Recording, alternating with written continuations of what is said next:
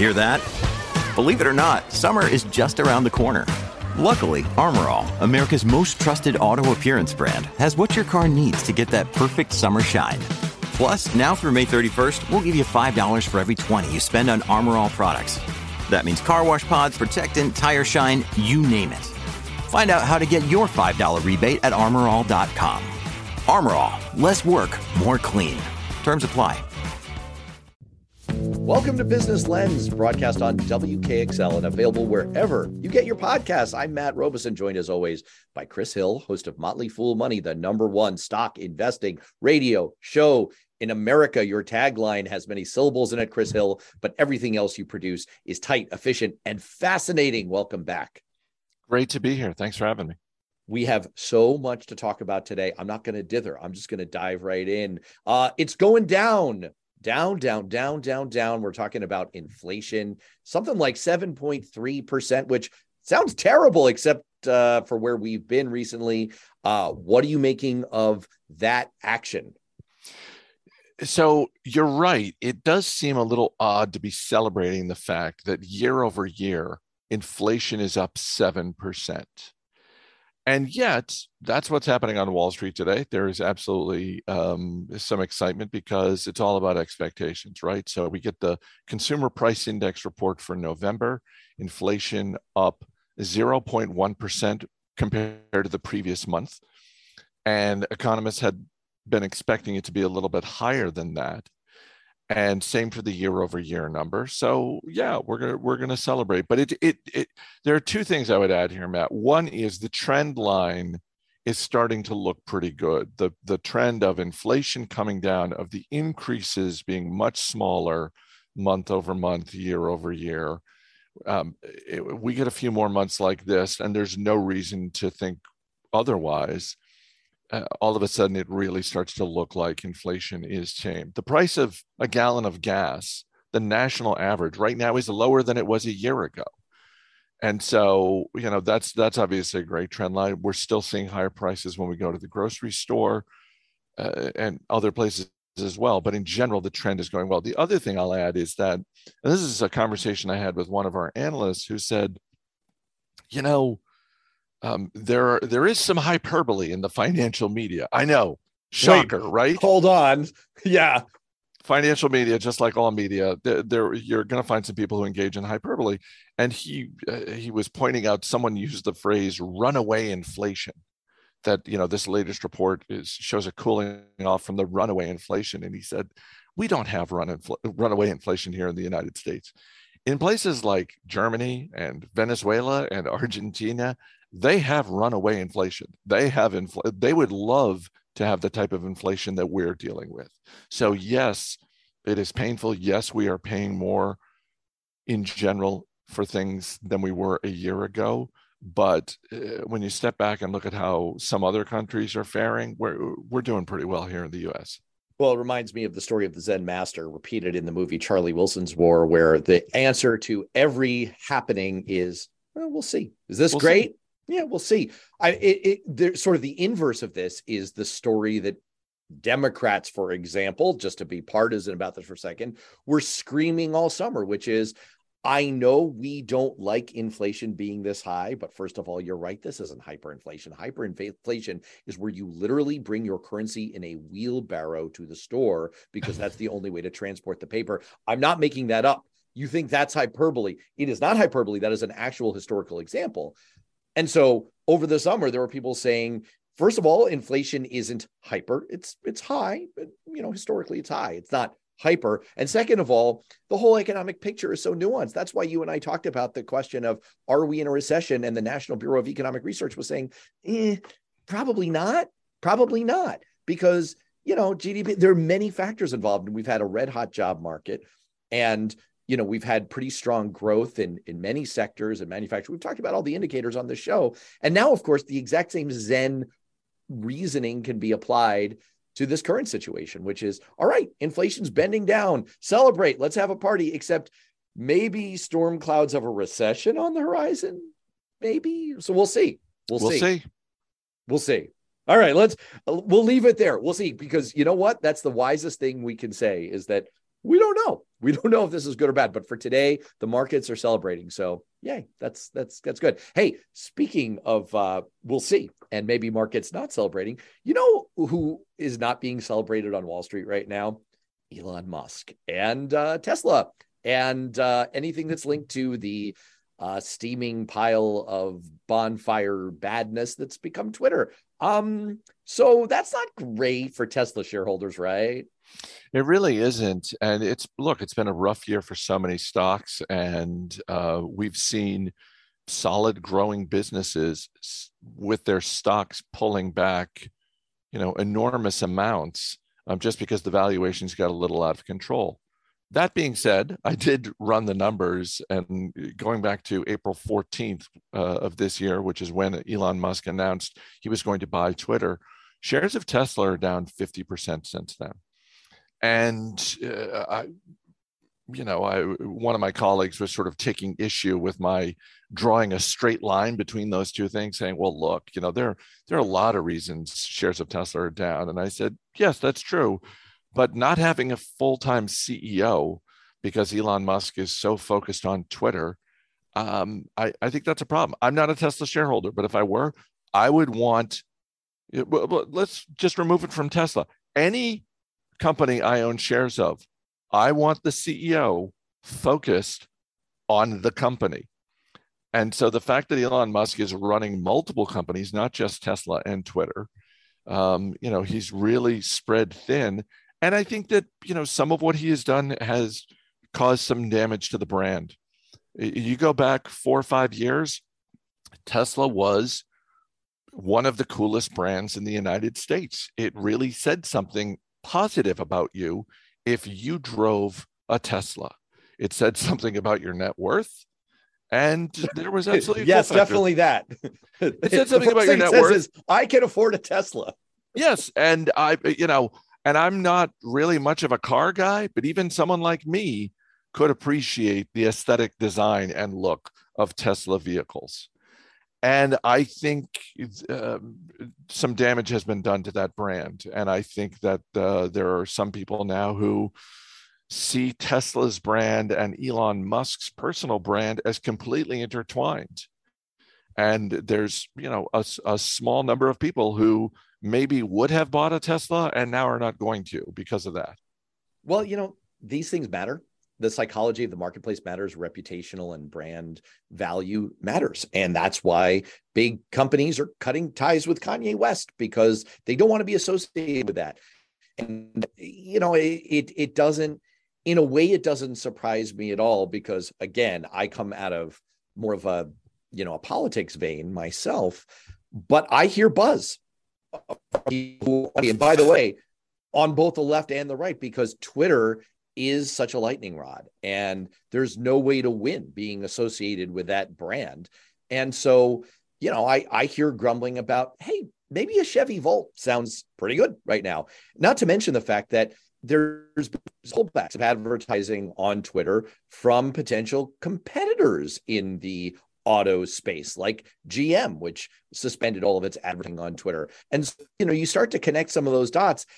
I'm with you, man. I don't think that this is that far-fetched, that connection point, it's reputational risk. It's kind of pollution of the various other competitor brands of like the Twitter brand into the auto space.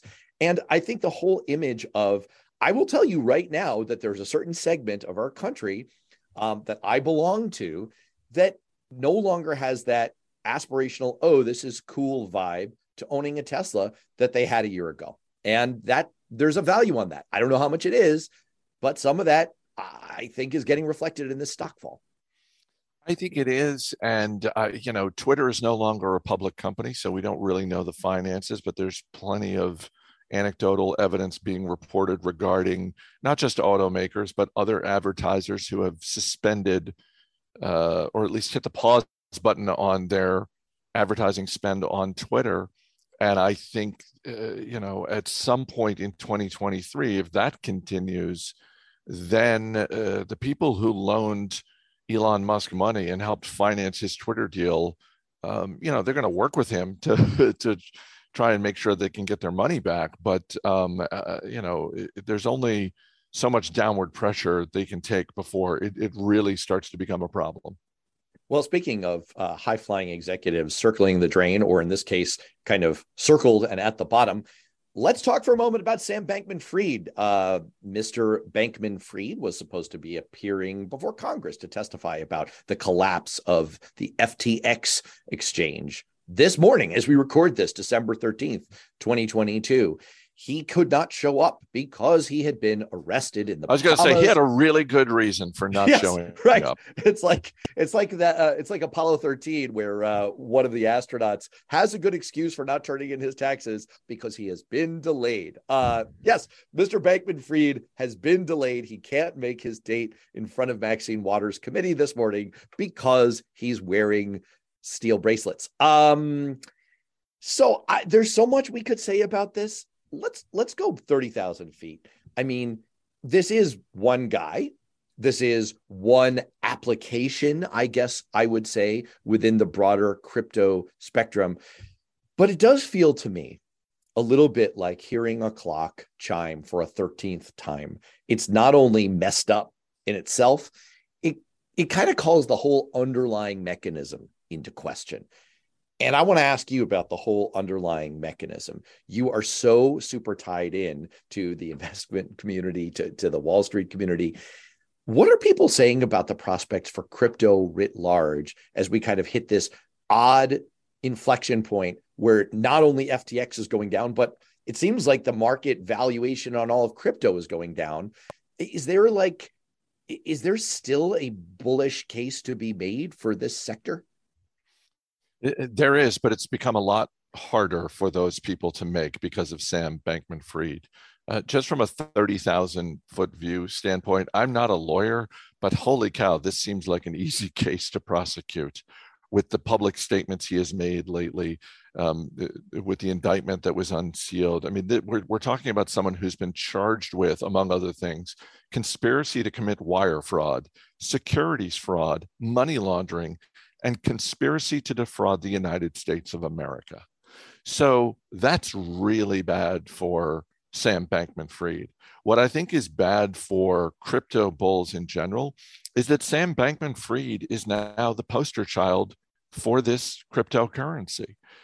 Over the years, I've gotten the chance to both interview executives from different companies and industries, but also just talk to them sort of off the record. And the question I've asked multiple automotive executives is this: when an automotive company makes headlines because there's been a recall that has involved either video footage or, God forbid, a death count, even if it's not your automotive company, that hurts the whole industry, right? And to a person, they have all said, absolutely. That type of headline risk really damages trust in vehicles. And it's to varying degrees, but it absolutely goes in the negative column for all automakers, regardless of which one is issuing the recall. Sam Bankman-Fried is that times 100 for the crypto industry, because people pay a lot more attention to cars and have a lot more interaction with cars than they do with crypto. So Sam Bankman-Fried has now just become the cliff notes for absolutely everyone who is thinking about investing or talking about investing. And now anytime someone comes with the bull case for crypto, part of the bear case instantly becomes, yeah, but what about Sam Bankman-Fried? How are you going to ensure that if I invest my money in your platform, in the Robeson TX? Oh gosh, please don't put me in that same category. Why am I going to invest in the Matt Robeson cryptocurrency and feel confident that I'm not going to have all my money disappear? Because Sam Bankman-Fried was telling investors the exact same thing. Look, if people want to invest in Mattcoin, feel free. You can send checks to me. You can drop off cash at my house. I make absolutely no representations that you will make any money off of this. You can just give the money to me. That, by the way, is basically the proposition that Sam Bankman-Fried was offering. You know, just to go one step further on this, and you know, I want your reaction to this. I think everything you just said strikes me as right, that there's this kind of, this is sort of the on the face of it kind of reputational risk. Like, what is this stuff about kind of casual retail investor impact of this whole FTX saga? But I think just as injurious is this thing that I read. It's a blog by Tim Bray, former executive at Amazon, talking about an experience he had 6 years ago with Andy Jassy, now CEO of the company, where he was asked to go take a closer look at blockchain.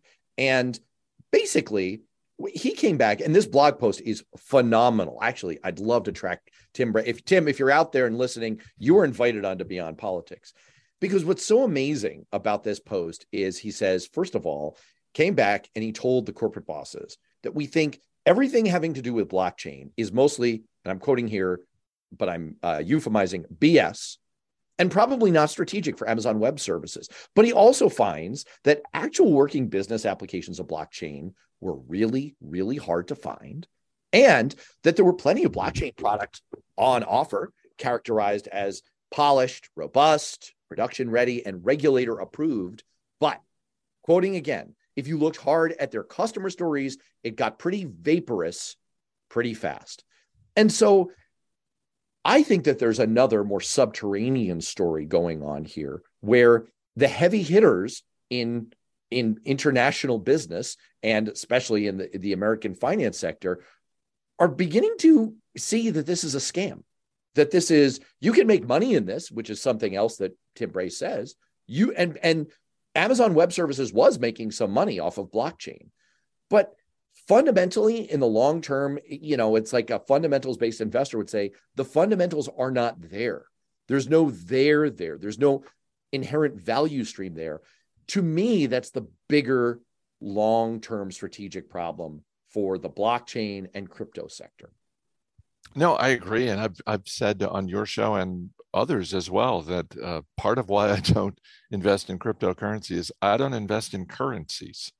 And there are people who say, well, it's not even a currency. And, to me, that's just one more reason. So, all right, I could talk how awful crypto is and dunk on it forever, but I guess we should move on. The FTC sued Microsoft to block the acquisition of Activision Blizzard. What's your takeaway from that? It was interesting to me that when the Federal Trade Commission announced this action last week, shares of both Microsoft and Activision Blizzard basically stayed right where they were. They didn't drop suddenly. This was very much expected. It was certainly expected by Microsoft's, what I imagine is an enormous legal team.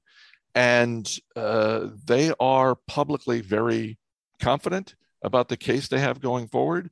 Microsoft has made some concessions, saying, among other things, that they will make Call of Duty, which is made by Activision Blizzard, they will make that available to Sony PlayStation. The concern here on the part of the government is that,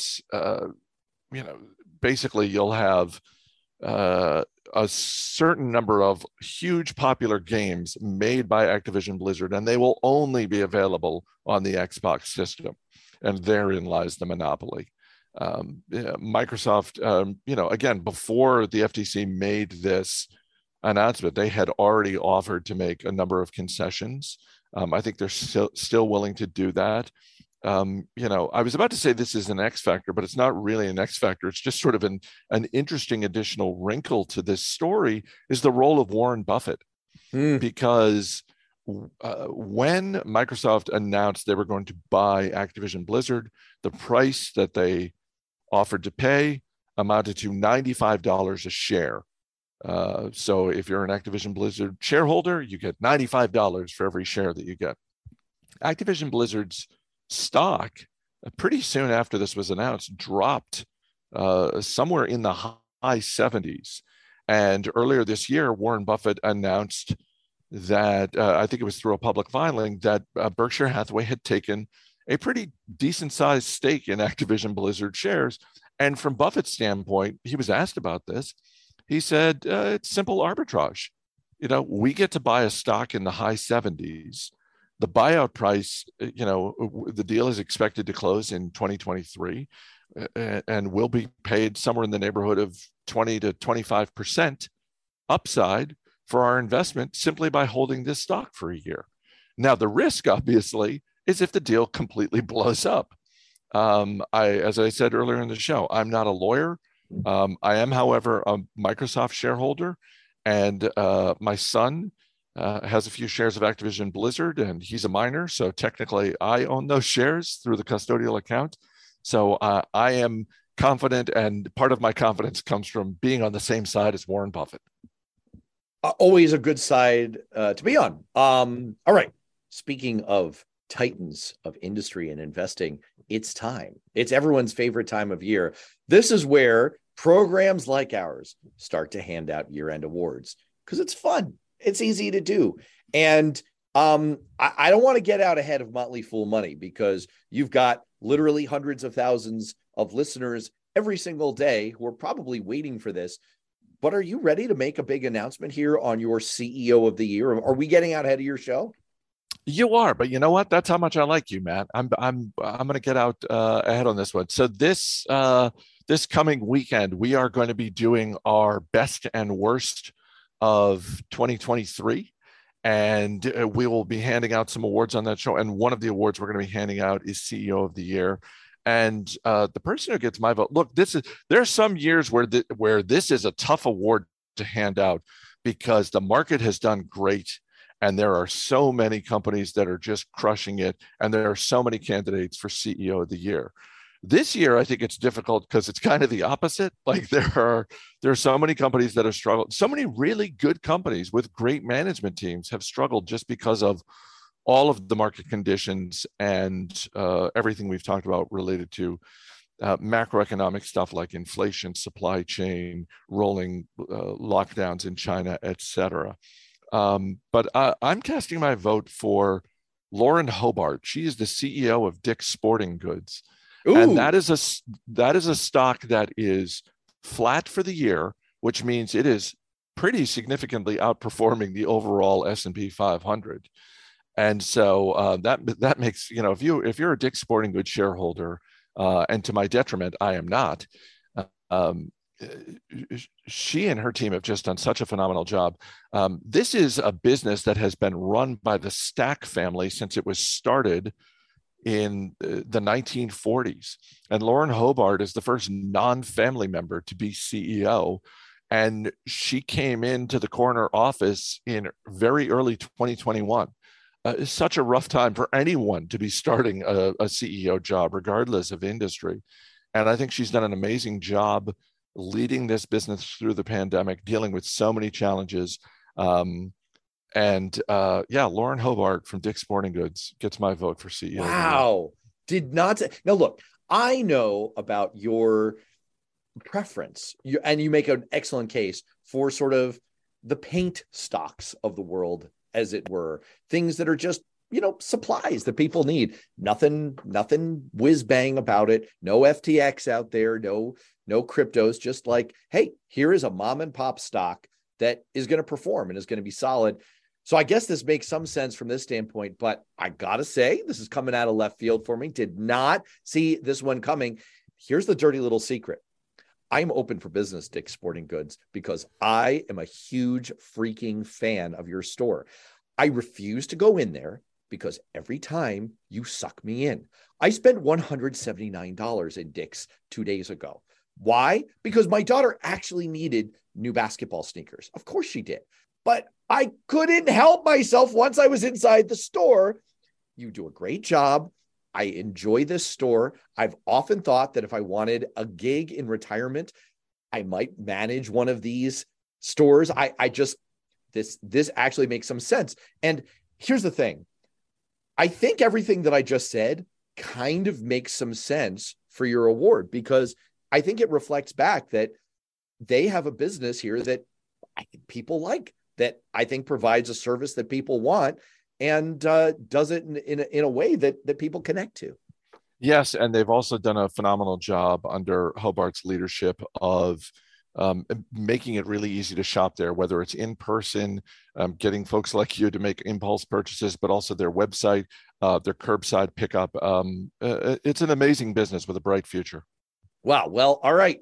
Once again, Lauren, congratulations. If you're listening, this show is open for your advertising because I will give, I did it. I just gave a plug for Dick's and you're not even paying me. Well, you can send me a check. You can also invest in Matt Coyne, but we are out of time for this show. For Chris Hill, I'm Matt Robinson. We'll see you next time.